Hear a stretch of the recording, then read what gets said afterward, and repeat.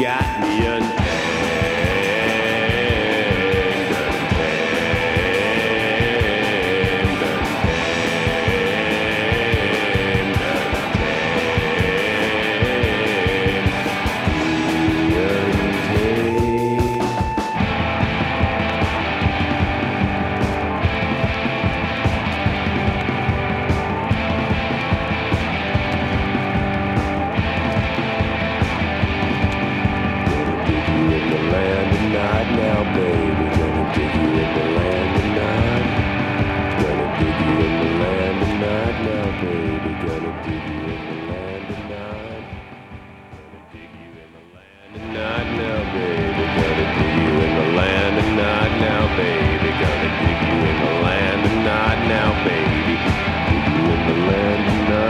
Baby, gonna dig you in the land of Nod.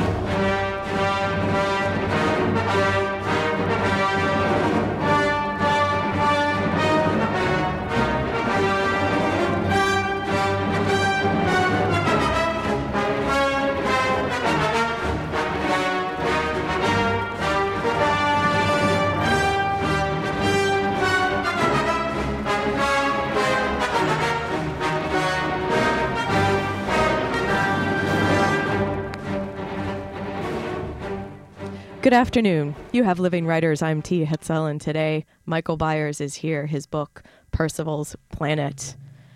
Hi, T. We should always have that music coming in because it's like such... I have it playing wherever I go. I have to call ahead, so when I walk into the grocery store, everybody knows I'm there. It's true. And they're sort of frightened, I sort of usually excited. I wear the hood usually. Oh. I do the breathing. Only at the checkout counter or just when you're perusing like the frozen corn and frozen peas? If they're not taking my check, I break out the breathing. Well, this is a different, we've started with a different motif because listeners, you're a friend of the show, so listeners may recall your stint on Living Writers a while ago. It's great to be back with T, whose name is among the shorter names of people I know, except for my friend who blank doesn't have a first name, so you can't pronounce it. Just nothing. Is he an illusion? You could say that, yes, and that I just made him up to be funny. Yeah. Hi, T. It's great to be back. It's great to have you here, Michael. And the last song was Son of a Preacher. Oh, boy, I forgot about that. Wait. Son of a Preacher Man. Son of a Preacher Man. And that was, we had that little ditty as our opening. I remember. To remind you of your other... I mean, you teach here at the University of Michigan, and you're also a man about town with the karaoke. Oh, indeed. Oh, you're right. Now you're bringing up the karaoke. All right. We can talk about that if you need to. No, I don't. If you need to, we don't need bring that up. People can listen to that other show. Sang karaoke to Jeffrey Eugenides. It's my claim to fame, I think. I think that's probably my first and foremost at this point. Claim to fame. Actually, not with, because he chickened out. As faithful listeners will remember, he said he was going to sing karaoke. So I went first. Lesson, never go first. Especially with the famous guy. But then there's a reason that he's got his right. his fame and his fortune, and it's not the karaoke. Karaoke keeps holding me back, is I think the problem. Right. Yeah. Susan's like clutching her forehead right now. No more. No more, please. Yeah. But, so we went with a song that has gravity and great meaning because growing up with the stormtroopers on your bedroom walls or on the pajamas.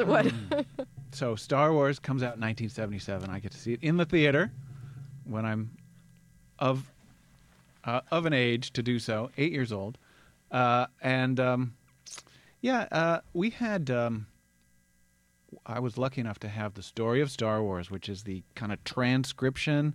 Not a transcription. It's like a record. It's an hour-long LP. We may have it back here in the stack somewhere, which is highlights of the movie, and also there's a narrator in there, so he'll get you from plot point to plot point. So my brother and I listen to this maybe literally 1,000 times a year and memorized it. So completely memorized it, except for the point where they're the Han and everybody, they're landing on the Death Star in order to rescue the princess. They've been pulled aboard by the tractor beam, and there's a scratch in the record there. So I don't know what they're saying. So I have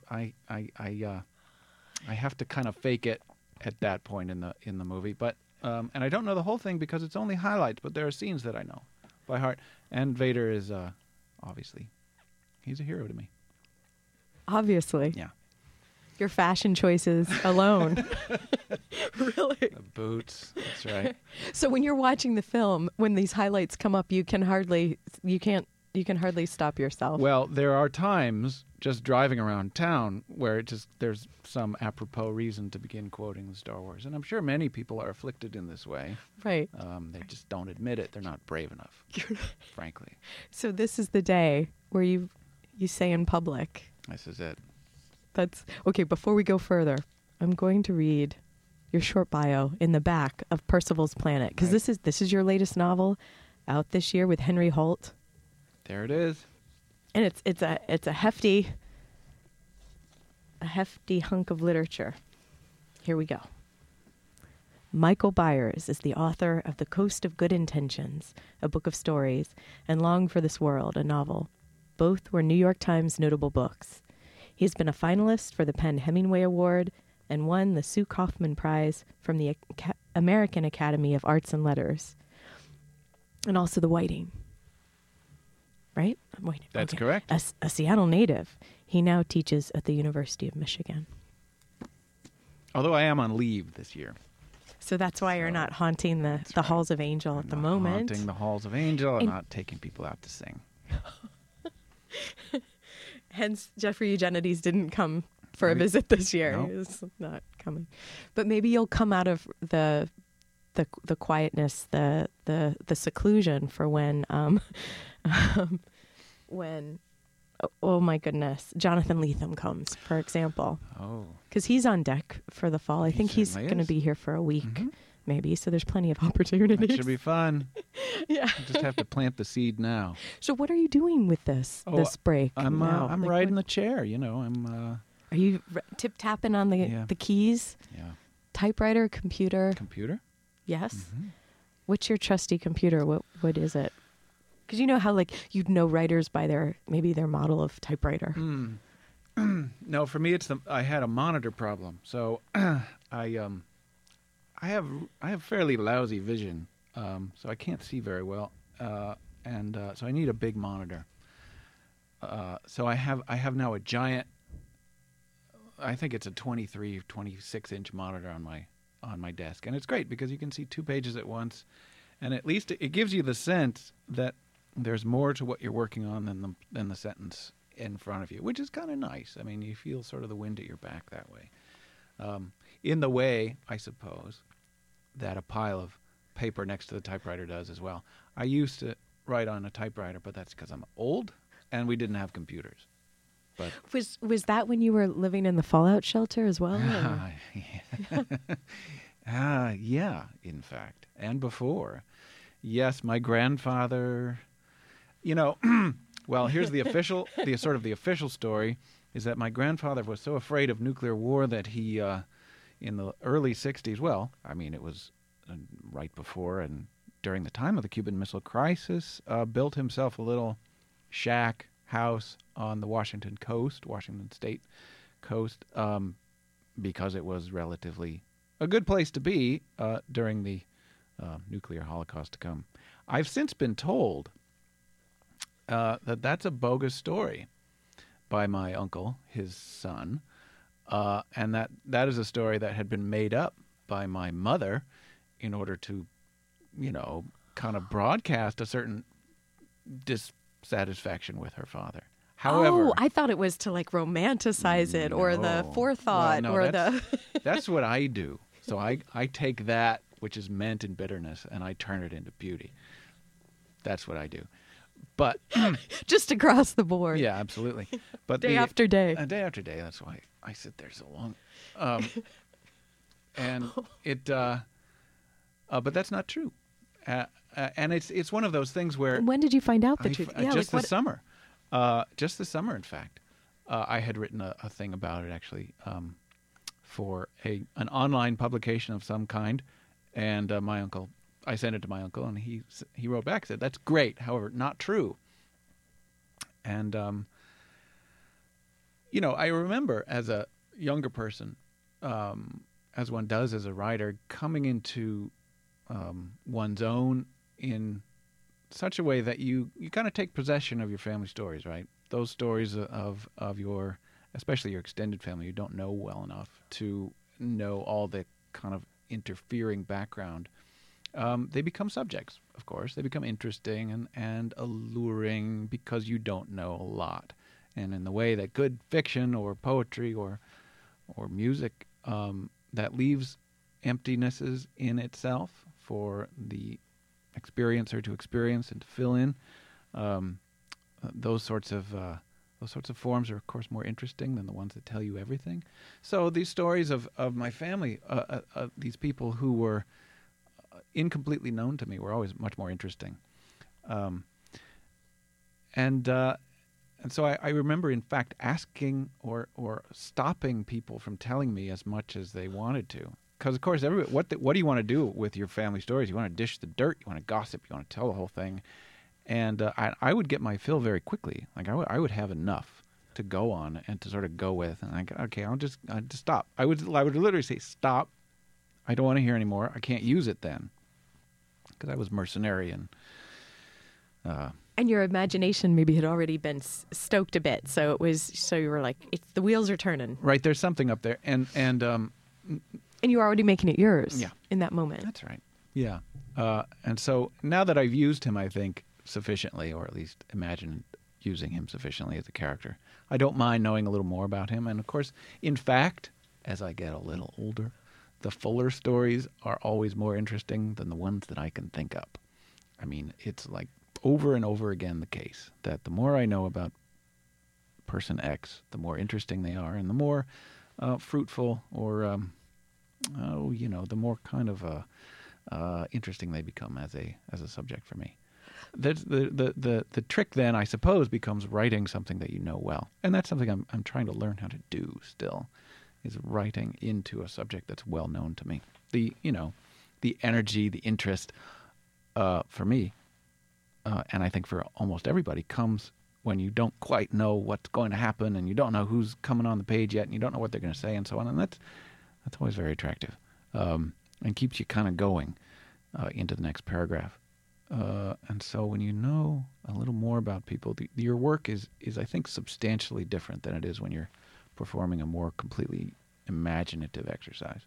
Yeah, because in a way you're I can almost imagine that you're being pushed forward into the paragraph, and then you're excavating more than the, I don't know, that other, which is good. I mean, it's not to be nothing like the imaginative painting around things and expanding. That's it too. So that's all part of it. And this latest book started because I was in fact writing about this guy, this grandfather of mine. I began a long time ago, 10 plus years ago, in fact, on a typewriter, because I was feeling desperate and helpless. And there is something about the machine, the motion of the typewriter. Boy, I wish I thought that. No, I don't. No. It wasn't your magic I used talisman? to think that. No, I used to think that. Now it slows me down.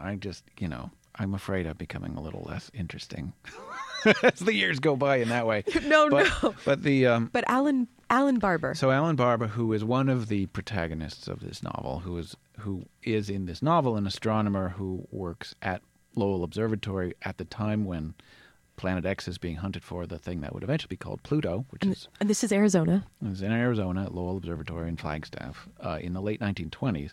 But I began this book, in fact, a long time ago, by writing about my grandfather as a young man meeting and marrying his wife, my grandmother, and I was interested in their relationship because they were both kind of glamorous, interesting looking, had these peculiar to me backgrounds. I didn't know too much about them. I knew enough, but not too much to kind of get in my way. He was a mountain climber, and she was very pretty, and all these things. And she was the youngest state representative in the state of Washington. You know, she was 24 and serving the state house and stuff like that. So she was kind of cool, and I was very interested in these people. I was not up to writing about them 10 years ago. I just couldn't quite figure out how to do that, write about them as they were. And I failed. I wrote about 200 pages of a novel featuring them, mostly featuring him as a mountain climber and a law student, and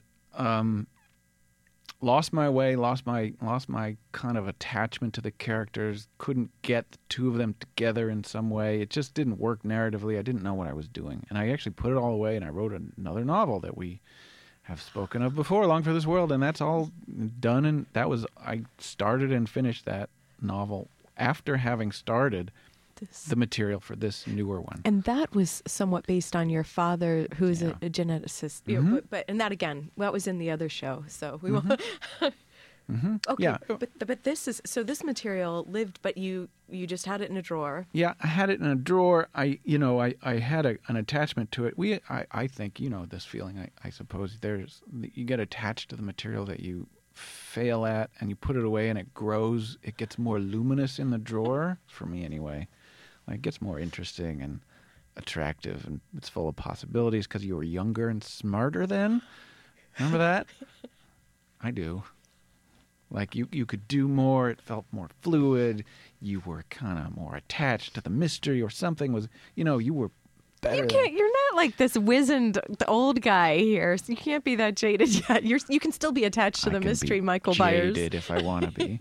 I'm jaded. I could be jaded. That's the title of your next solo album. My memoir. I can be jaded. But there it is. It's sitting in the drawer, and it's kind of giving off those rays that it gives, that drawer stuff gives off. Don't give up. Yeah. Or there's something here that you haven't found, right? There's something still here. There was always something here. That's why you... Yeah. Yeah. So I went back to it. I took it out of the drawer and said, this is going to be the next book. But by the time I had gotten back to it, it had rotted in the drawer somehow. You know how that happens? Where you go back to something and it's full of holes, and it's spongy, and it's stupid, and somebody else wrote it. Who was that? And then there are those flashes where you think, oh, actually, that's pretty good right there. So there was enough time to kind of still hook onto it. And this guy, this figure, my grandfather, who, I suppose, like for anybody, your sort of ancestors or your family predecessors, the people who have come before you, have, I think, a natural they hold a natural interest, but also they're part of your, if we're to sort of make a theory about it or something, they're part of your own, they're part of yourself. They're part of the story of yourself and how you got here. So any exploration of the past is really just narcissism. Self-gazing. Right. Of course. It's got a little more noble feel to it, I suppose, but really it's just about the self. Let's take a short break, and then we'll come back to talk more about Michael Byers and his self. You're listening to Living Writers. I'm T. Hetzel. Today, Michael Byers, his latest novel, Percival's Planet. We'll be back.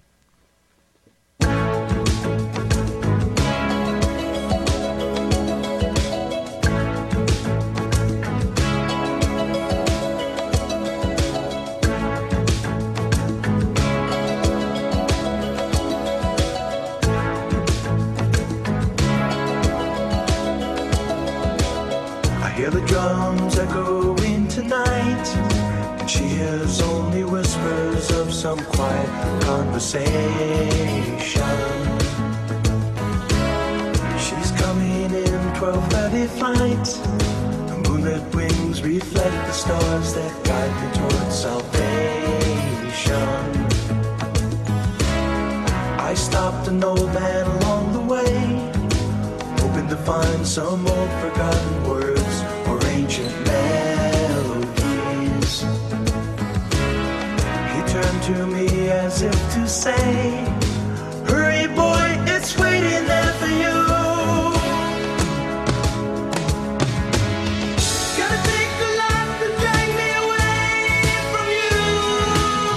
There's nothing that 100 men or more could ever do. I bless the rains down in Africa.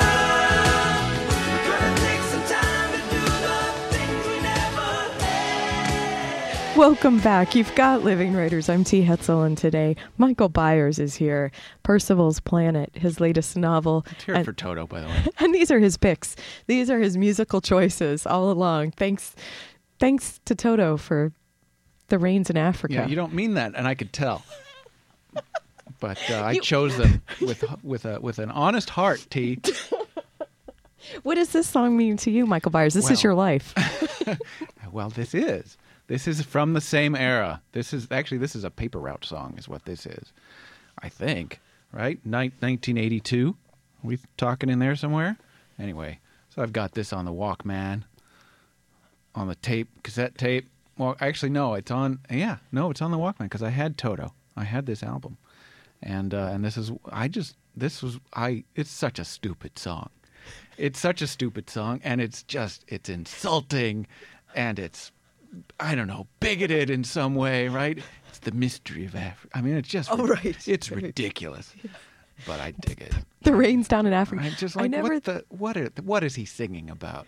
I went online. I think I thought it was about taking a plane to Africa when I was a kid. I think so. Well, who knows what it's about? It probably is. I think I read this. Wikipedia helped me out here. I think whoever Toto is, Mr. Toto, was flying down in. I mean, no, he wasn't flying. He saw something on TV, and it moved some news story from the African continent, and it moved him. And so he wrote this dumb song. And you sang it aloud on your paper route. And over and over and over again. Yeah. Them and Men at Work also. Oh. That was what I was thinking. Men at Work also. And which of that album did you love? What's the one with the Vegemite sandwich? Yes. Yes. We come from the land down under. Yeah, beautiful song. Also. That's another good. Beautiful. He goes all over the world, and what do people give him? Vegemite sandwiches. It's so moving. I think there's some mystery words in that one too that I'm not quite sure. I know there's some thunder, but I don't know. Right. I don't. Yes, you have to look up the lyrics, which I've done, and then you learn them. And then you sing them in the car. You do. Well, for example. Mm-hmm. And you teach Hazel and John the lyrics. My poor children. Think of them. Think of the horrors they've witnessed. Okay, so it's always now we have to turn our attention towards the book. All right, so I was writing about my grandfather. Yes. And he had been he'd been in law school, and I had written up to the point where he was in law school. He was going to Harvard, which is where he went in the late 1920s, but it was so boring. It was so boring to write about law school, and I couldn't figure out a way not to do that. I was too dumb to figure out how not to do that. So I put it away, wrote another book, came back to this one, and somewhere in the interim, I had heard, or during my research of the era, had picked up the fact that in the late 1920s at Harvard, one of the things they were doing in conjunction with Lowell Observatory in Arizona was looking for Planet X Pluto. Thereupon, I said, well, boy, he's a boring lawyer. Let's make him an astronomer. Why not? Let's see what happens. Whereupon, he becomes an astronomer and attached to this project. And then I realized, okay, well, this book is going to be about the discovery of Planet X, which would become Pluto, which meant then I had to figure out what that story was. So I had this kind of whole architecture of character and even event and kind of plot to a limited degree before I had Pluto, which is backwards and wrong. So it wasn't as if you thought, oh, there's a story to be told about finding this, because this is the last planet before Pluto was demoted that we found. Yeah, I went the wrong way. Sounds like the best. That's better. It was definitely more organic, but it did take me 7 years, right? To get, from the time I picked it up again to the time I was done with it. And the reason why It's was 491 pages, too. It's not like you wrote a slim volume. it's a big book. It's 7. It's huge, but it's it's not outlandishly huge, but it's big enough, and it's got a lot of characters and a lot of plots, and they kind of intersect. And one of the difficulties I encountered was trying to figure out how to make them go together, to the extent that they do now. But making him an astronomer, and then leading me into the story of Planet X and this kid, Clyde Tombaugh, from the middle of Kansas, who was in fact the kid who found Planet X at the Lowell Observatory.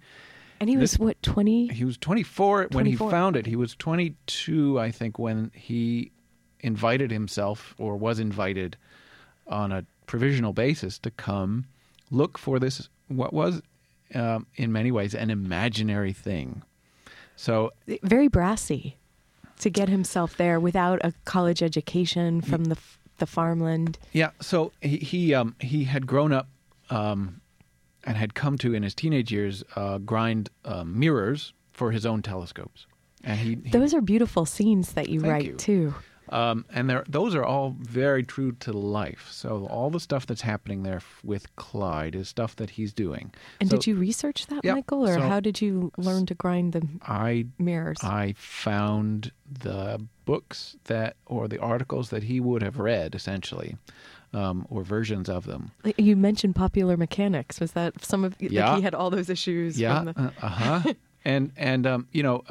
Clyde Tombaugh is a kid in Kansas in the 1920s. He's a son of a tenant farmer, and he wants to be gone. He's trying to go to college to study astronomy or engineering or something. But he wants to be off the farm, but there's no money to send him. In the book, the story develops such that he is almost about to go, and then there's a crop failure. There's a storm that comes through and ruins the crop, so he can't go. He writes a letter out of desperation, really, and randomly, to Lowell Observatory, the director there, and he writes him back saying, well, why don't you come on out and work with us for a month? Let's see what you got. Because he had sent along in his letter sketches of Jupiter that he had made after looking through his homemade telescope. So he obviously had some technical capacity, some technical kind of ability and talent, and certainly obsession. Certainly had the interest. That's right. So that's how it runs in the book, and that's fairly true to life. It's a little simplified, just for novelistic, ease. But that's mostly what happened. Random. I mean, just random that he ends up there. And what he walks into is a situation that's extremely strange. So this is Lowell Observatory, founded by Percival Lowell, Percival of the title Percival Lowell. He had founded this observatory in 1894-5 to hunt for canals on Mars, or to study the canals on Mars, because he thought they were Martians. So he's rich enough and strange enough and obsessed enough to do this. This is Percival Lowell's first interest. His second interest is the idea that there's a ninth planet out there that has gone undiscovered, and that there's some evidence for in the wobbles of the outer planets, which are unaccounted for. So this observatory has been tied to this very strange, very particularly, well, it's a peculiar project for more than a decade now, and Lowell is dead. His will has been contested by his irascible widow. There's no money, really, to pursue this project. The will, as Tombaugh is arriving there, the will has just been settled. The money is coming in again. The machines, the instruments are getting back online. And so he's walking into this long history of obsession and strangeness and looking for a planet that may or may not be there. And the work that has to be done in order to find it is meticulous, painstaking. I mean, by today's standards, it looks insane. You take pictures of the sky about a week apart, same part of the sky, a night sky, obviously, of the stars, and then you look at them side by side in a machine to see which has moved, if something has moved. And if something has moved, maybe it's a planet that you haven't seen before. But the work here is incredibly meticulous work, and the work that a kid who makes his own telescopes is going to be very good at as it happens. So Tombaugh spends the rest of 1929 and the beginning of 1930 looking at these pictures that he's developed, looking for something that's maybe there, maybe isn't. And he finds it. He finds something. in 1930. In February 18th, 1930, he finds an image. The thing is, it doesn't look like what it should, because what they've been looking for, what Percival Lowell has proposed and has imagined is out there, is not a little tiny thing like Pluto. It's a bigger thing. It's an object like Neptune, or at least like Earth. It's some large planet, which would be big enough to wobble those outer planets. So, when they find it, the weirdest thing is, it's right where it should be. It's right where Percival Lowell's math said it was going to be. It's right where all the gravitational influences seem to point. Like a thing that's going to perturb Neptune and Uranus is going to be right there. He looks there, he finds something. There it is. But it's too small. It's too small to perturb. They don't know what it is. What is it? Well, it's Pluto. It's Pluto. It's this non-planet planet out there that even then they knew was bogus. They knew that it was not really a planet. Because it wasn't big enough to make the true wobbles? Is that really? Yeah. That's it. So when they were looking for Planet X, they were looking for something mathematically. They were looking at in a place that was determined by the wiggles of the outer planet. When they find it there, it's not big enough to have produced those wiggles. So what is it? How can this be? What's the explanation? This is outlandish coincidence if it's impossible, if it doesn't make the perturbations. What's the explanation? The explanation is those wiggles didn't exist. They were faulty observations. So they were using slightly faulty figures to do their math. It's just a bizarre story, right? Full of impossible coincidences. And Clyde, this Kansas farm boy, walks into it and finds this thing and becomes world famous. In 1930, just 6 months after the Wall Street crash, and as the Depression is starting up, and there's a feeling in the country of, boy, things are bad. They don't know how bad it's going to be at this point in 1930, but there's an element of a kind of American know-how and a pride in that American know-how that makes people pay maybe a little more attention to this story than they would have otherwise. So all these kind of historical and mathematical and impossible arcs combine in this event. And Clyde is real. And you use what part of the character creation then is yours? Like, is it in the framework? Because you begin and end the story in closer to the present. It's not. We don't begin in the past. So there's a prologue and an epilogue, I guess. Set in 1990 when Clyde Tombaugh was 84, I guess. Which right, it's your sort of movie lead in, you see the present day and then bleeds into the past and then you get back. It's like Saving Private Ryan. You seen that? Yeah. Anyway. That was your inspiration. Yeah, totally. No. Totally. Yeah, so there's the present bookends the past. But why story. Why do that? Why make that move? Well, that move is partly in order to signal that this book, which has a lot of other characters, is actually about Clyde or about the story of Pluto, and it's to sort of reinforce this idea, which is a tenuous idea especially after like the fourth chapter, that this book is going to be all about Clyde Tombaugh and Pluto, because as I say, there's a number of storylines. And as they accumulate, you begin to wonder, as the reader, what the heck what are all these people doing on the page exactly? How are they going to come together?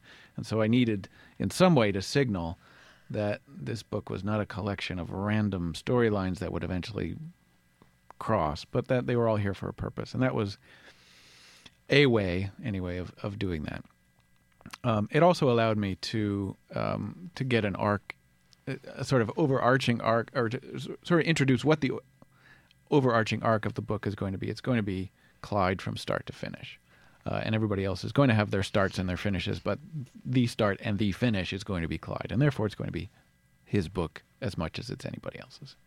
And the tension there, too, saying no one knows the whole story. Yes. With that sort of being the promise then as well. Mm-hmm. Right. I had to give a little hook. It's like, you're going to find out something in this book you never knew before. And I actually tried to... hew fairly closely to the history in that way. And I interpret what they must have been thinking and saying after they found this too small object. So there are scenes in the book where I have them having found this thing, trying to figure out what it is or what it could be. And then I have them deciding that they're going to say, or they're going to announce that they've found something, and that the world will call it Planet X. They're not going to do that. And I think that's probably how their thinking went. There's no record of that at all. So they're going to announce that they've found something, a trans-Neptunian object is what they called it, something beyond Neptune.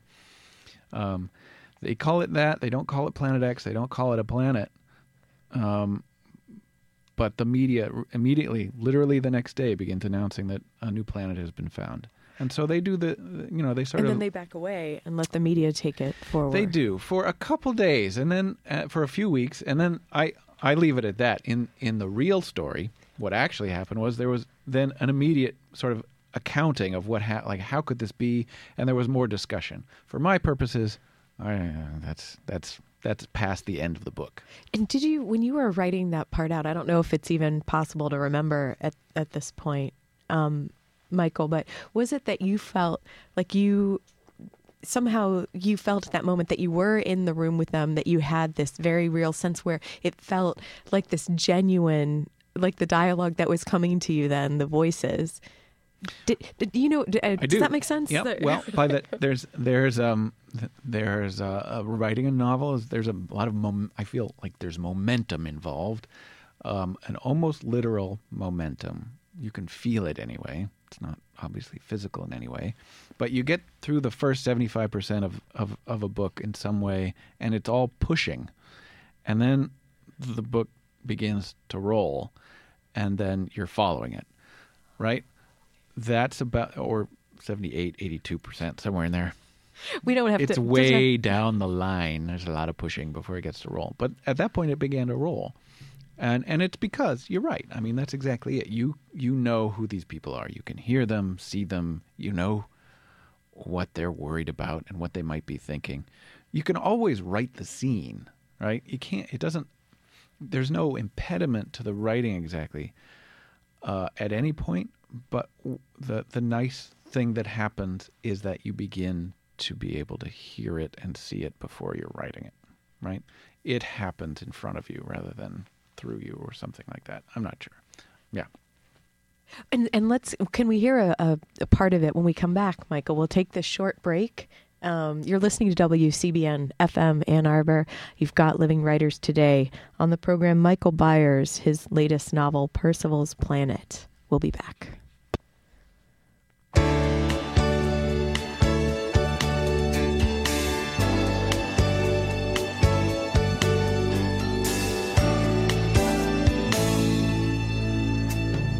Look at what's happened to me. I can't believe it myself. Suddenly I'm up on top of the world. It should have been somebody else. Believe it or not, I'm walking on air. I never thought I could feel so free. Flying away on a wing and a prayer. Who could it be? Believe it or not, it's just me.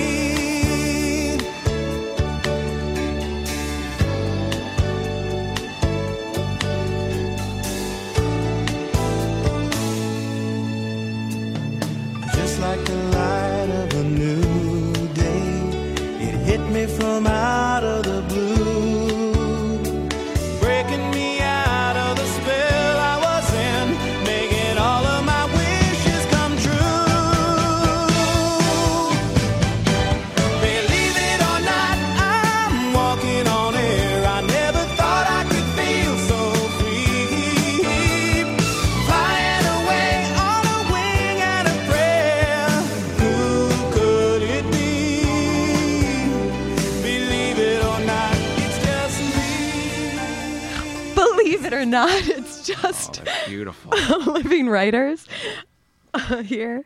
Michael Byers, inspiring the greatest American hero. Now, that was a good show. Yeah, William Catt. how long did that run? When was it? How long did that run? It runs forever, T. In our hearts. It runs forever. And Robert Culp playing Bill Maxwell, FBI agent Bill Maxwell. Connie Salica playing Pam. Who is the guy that had the curly hair? That's William Catt. Oh, sorry. Yeah. Now, you don't remember. Okay. I remember the red suit. The red suit. So the conceit of this show, for you young ones out there, is that he's been given a suit of power by aliens, but he's lost the instruction manual. So he doesn't know how to fly. So he's always being thrown into walls and crashing into bushes, and he's disappearing accidentally and reappearing and turning small and turning large, and he can't control it. It's kind of great, and it makes you feel, I mean, I identified with him, right? When you're growing, too, right? Absolutely. You don't know what your powers are or who you are. You disappear. You reappear at random. You look different. It's very strange, right? It's kind of brilliant. Did you have a cape? All joking aside, I know we said you had one in the grocery store, but I never had a cape. Never had a cape. It's not too late. You can get these. I do have the shirt now, the shirt with the logo. I'm not wearing it right now, as you can see. It could be an undershirt. We can't prove that. And you're not going to look. That's right, audience. So and his name in the show is Mr. H, and he's a school teacher, and his students call him, "Hey, Mr. H." But the reason that his name is Mr. H is because in the first season, 1980-81, you know what his name was? Ralph Hinckley, as in John Hinckley Jr. Oh, no. So they had to change his name, but they couldn't change his name because his name was already Hinckley. So they never called him Hinckley anymore. They called him H, Mr. H. Isn't that awesome? So you go on YouTube, everybody, right now. Go on. It's youtube.com, YouTube, and you look up these early episodes, well, any episode of this show, The Greatest American Hero, and it suffers from that thing that happened to shows from the early 80s, which is that it's from such a different era. Not only is everybody skinny, which is kind of cute, but it's so slow. Oh, it's just so slow. You notice that a scene that would take 8 seconds in today's television dialect or language, now back then it took them 2.5 minutes to get out of a room. It's just so slow. It's cute, and you just think, wow, I thought that was good. I thought that was really exciting and fast. My brain has changed. Television, it's not what it used to be. It's changed your brain. Yeah. Hey, right before, because I'd love if we could hear some of Percival's Planet, Michael. But right before, just a quick word, an announcement. Tomorrow, Arwolf, who's been here at the station, who's a CBN pillar, basically. I don't know what we'd do without him. He's giving a lecture number 1, Beyond the War Model, celebrating 30 years of Face the Music, and that's tomorrow night, Thursday at 7:00 at the Art Museum. So, why avant-garde is an inadequate and inappropriate term for art and artists. So, come join us, join Arwolf, celebrating 30 years of Face the Music. It seems appropriate too because the music has been so well chosen Crucial. for this particular show with Michael Byers today. Truly crucial. So you're reading from towards the back of the book here. So this is just we were just speaking of this. So this is just after they have found something and they're trying to figure out what it is. They're in the observatory. It's late. It's the night of February 18th, 1930, and they have found an image which is retrograding, meaning it's going around the sun. It's orbiting the sun, and they don't know what it is. And Alan Barber, who is this imaginary mathematician who I have partnered with Clyde Tombaugh, is trying to figure out what he's seeing. AKA your grandfather. Yeah, well, sort of the guy who started as my grandfather and became this other character, Alan Barber. Tombaugh is down under in the basement, and he's looking at plates right now. Alan Barber is upstairs in the library doing math, and Vesto Slifer, who is the director of the observatory, is kind of hovering around. 10 minutes after midnight, soon after a light snow begins falling, he has it figured. By his numbers, this object has barely 1/10 of the mass of Earth, just 0.106 of Earth. give or take, which means it is smaller even than Mars, smaller than any of the other planets by a long measure, and nothing like Neptune, whose mass is equal to about 17 Earths. Too small, all right. He takes his papers to Slifer's office.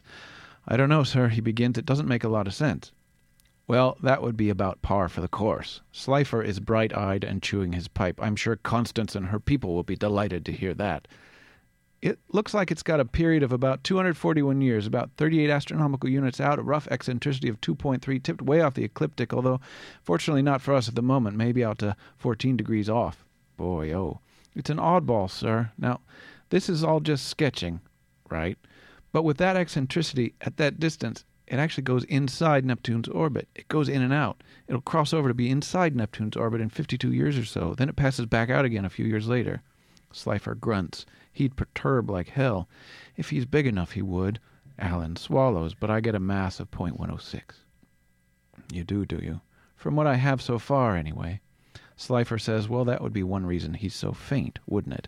Unless I'm wrong, this is something like a cometary core or an errant moon or something, captured somewhere along the way and slung into this oddball orbit.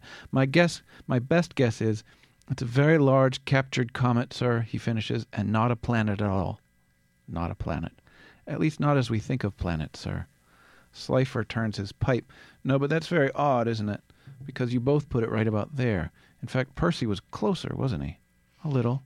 But you both had him right there, didn't you? With a Neptunian mass." "Yes," he sighs, "and that's the part that doesn't make sense."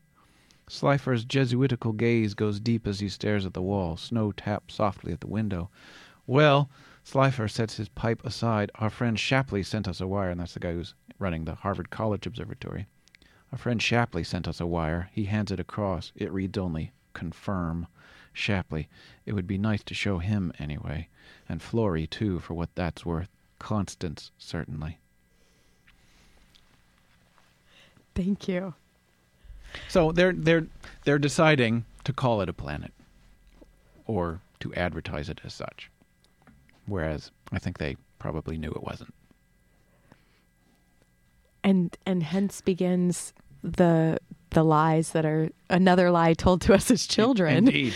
Now, I had a great deal to do with the folks out at Lowell Observatory during the writing and the researching of this book, and then the publishing as well. And I was worried at first that they would take issue with my version of events, and they didn't. I mean, I don't think they endorsed them exactly.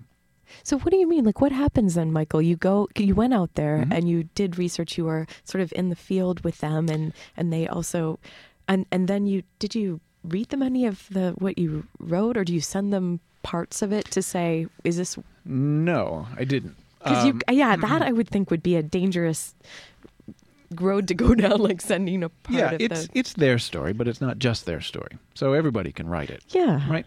Okay. So, but I'm out there and learning about the place and seeing the place and using the instruments that these astronomers used and getting to look through them and better than that, getting to go down in the archives and poke around and really look at the journals that Clyde Tombaugh kept and to see how meticulous he was. Yeah. What was that? Can you tell us? Yes. So this search for this planet went on for decades, and Tombaugh was only the last person to take it up. They started in about 1905 with instruments that were much too weak to have ever resolved this small image. And this was Percival Lowell. So Percival Lowell with his crew. Lowell dies in 1916. 12 years later, Tombaugh comes or shows up, just about. Anyway, so you look at the journals, the sort of observation logs of the guys who did it before Tombaugh, and they are all over the place. They're messy. They're kind of errant. Literally every couple of pages, there's something that's an entry that says possible planet ? And nobody they can't go back and confirm. They don't have the instruments. Also, the character of the people who were undertaking this work was different than Tombaugh. Tombaugh was obsessed and obsessive and meticulous and very afraid of losing his job.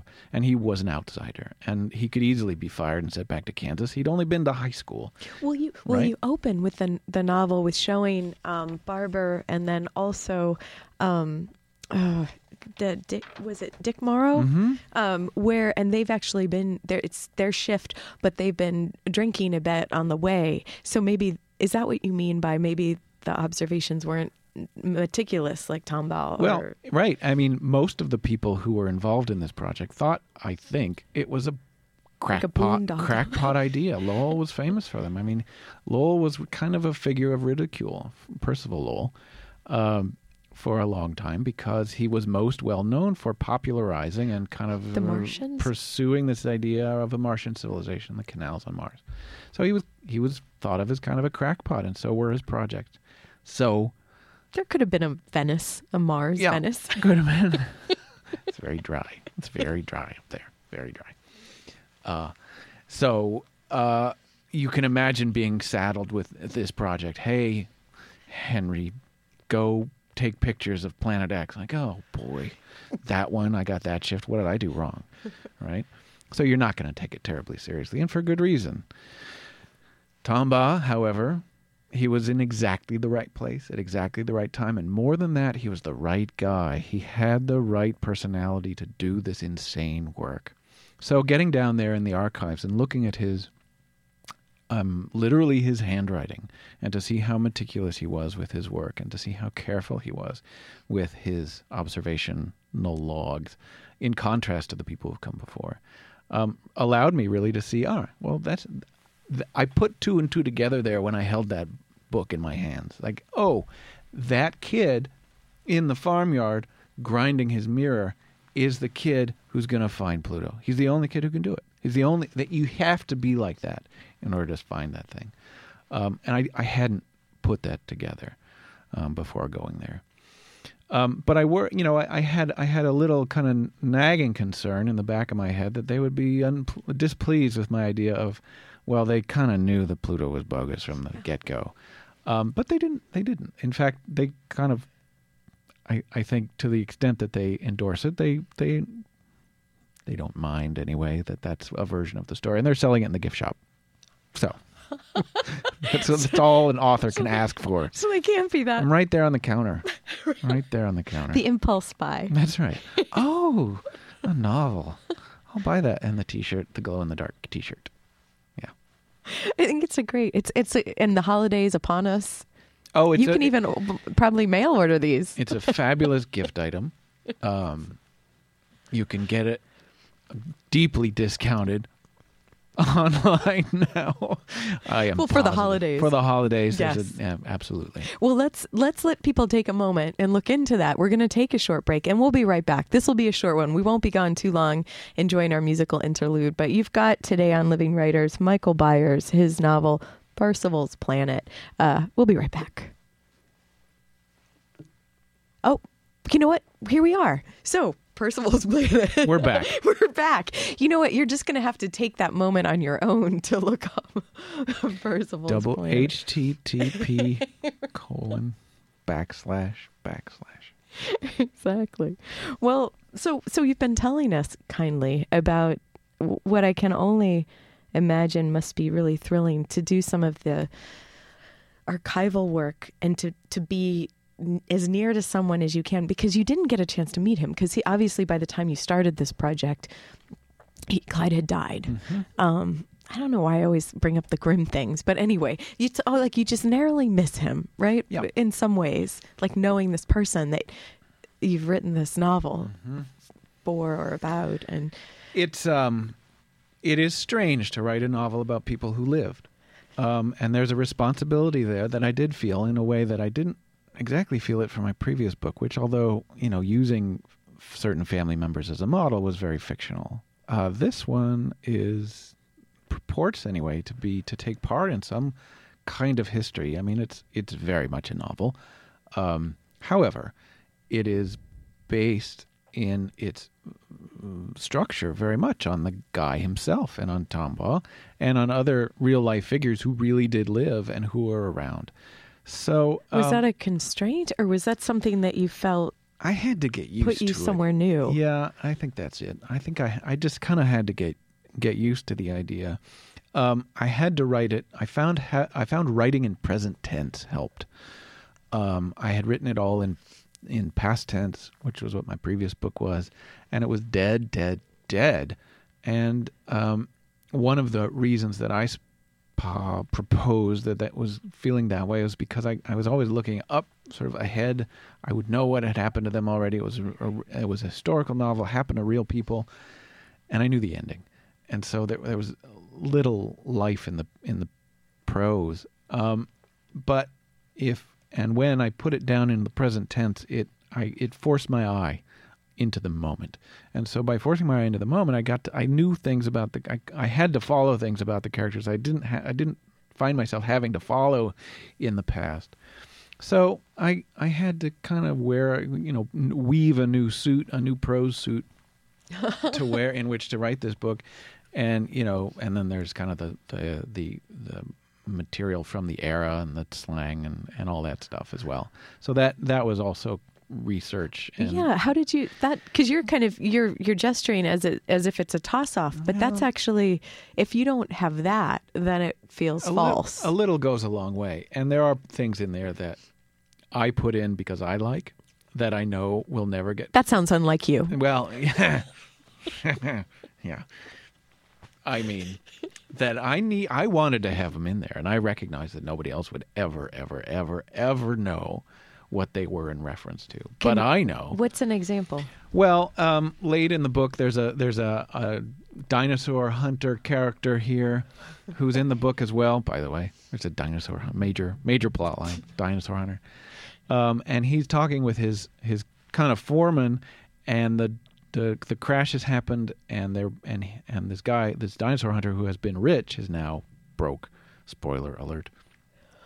And he and his foreman are talking, and he says, "Are you really broke?" The foreman says, "Yes." And then the guy says, "Busted as Ben Doney," and says, "Oh, busted as Ben Doney. Well, that's really busted. Who is Ben Doney? Nobody knows who Ben Doney is, because I'm the only living person who knows who Ben Doney is. Until now. Ben Doney was this guy who was a prospector around in the Arizona area who was famous for his kind of scheme for getting money for prospecting. And he would borrow $60 at the beginning of a month, use it to stake a claim, and then after staking that claim and hunting, seeing if there was anything in territory X, would then go back to the bank, borrow another $60, pay his earlier $60 off with that money, and then stake. And so he had no money at all, and he went around in this wagon in the hills. And you came across this because you were there. No, I was doing research in a library. I was reading old archaeological accounts of the place. And he had a 3-line toss-off mention in some scholarly article from 1928. Like, okay, that goes in the notes, and there it is in the book. And I'm the only, I knew that's just me. I just wanted them to say that because I like that. So that's, I have to say, there are great pleasures in writing something that really happened. There's something to fall back on. You also do run into people, right? So I was giving a reading in Seattle, and this was at Elliott Bay. This was the launch of the book, and your hometown. My hometown. Of the 52 people who are there, 51 are family members, and the 50. You're too much. And the 50s. No, I'm not. You have a large family that crowded out the rest. That's right. Yeah, right. The 52nd raised her hand afterward. I didn't recognize this person, which was unusual, and said, "I am Vesto Slifer's granddaughter. I'm the granddaughter of the director of the observatory." And one of the real people in your novel. Real people, and there she is. It's eerie and uncanny. There she is. She's right there. And so this guy, Vesto Slifer, was known for his kind of reticence and his shyness and his reluctance to publish. And this person, very shy. Yes. Very reluctant to talk. And I thought, well, I kind of got that. Yeah. Got that right. That's almost like, that's like something auspicious, like some sign, like some nod that you're, if there's some sort of river of words running through the universe. There she is. She caught it, and she's swimming down it. Yeah, it was kind of great. And there have been a few other kind of nothing as dramatic. as that. Anything else? Yeah. What is any? Well, I've had I've since the book has come out, I've met people who have known Tombaugh, and there's I changed some of Tombaugh's family conditions. Did you not try to meet any of the family, like for part of the research, or? No, I didn't. No, I didn't. Again, it's that sort of thing where you want to know enough, but not too much. Yeah. And I needed him to be a character in a novel rather than a person in a biography. A historical figure marching through time. So I satisfied myself with what I knew. But I've since known people who have known him. And I changed his relationship primarily with his father, Tombaugh's father. I make that a more adversarial relationship just to give him something to give him some kind of narrative and characterological traction in the beginning and at the end, somebody to fight against and get out of Kansas and really want to get out of there. That really wasn't the case. And there have been some people who've, thought, well, that was wrong. And it was wrong, but it was what I wanted to do. And I knew it was wrong. However, I wanted / felt I needed to do it. So I did. And this is why it's a novel.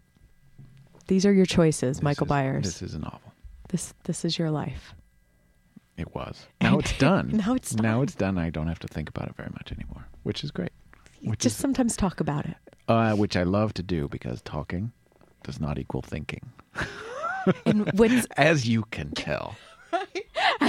as an example today, as we have so See above. nicely shown. Thank you so much for being here today, Michael Byers. T, anytime. When do we get to do this again? Well, we're going to write it in the calendar All right, good. right after we go off the air. Thanks for being here. Percival's Planet, the novel to buy for the holidays. You've heard it here on Living Writers. Tomorrow, Arwolf at the University Art Museum, 7 o'clock for the 30 years of Facing the Music. I'm T. Hetzel. Thanks to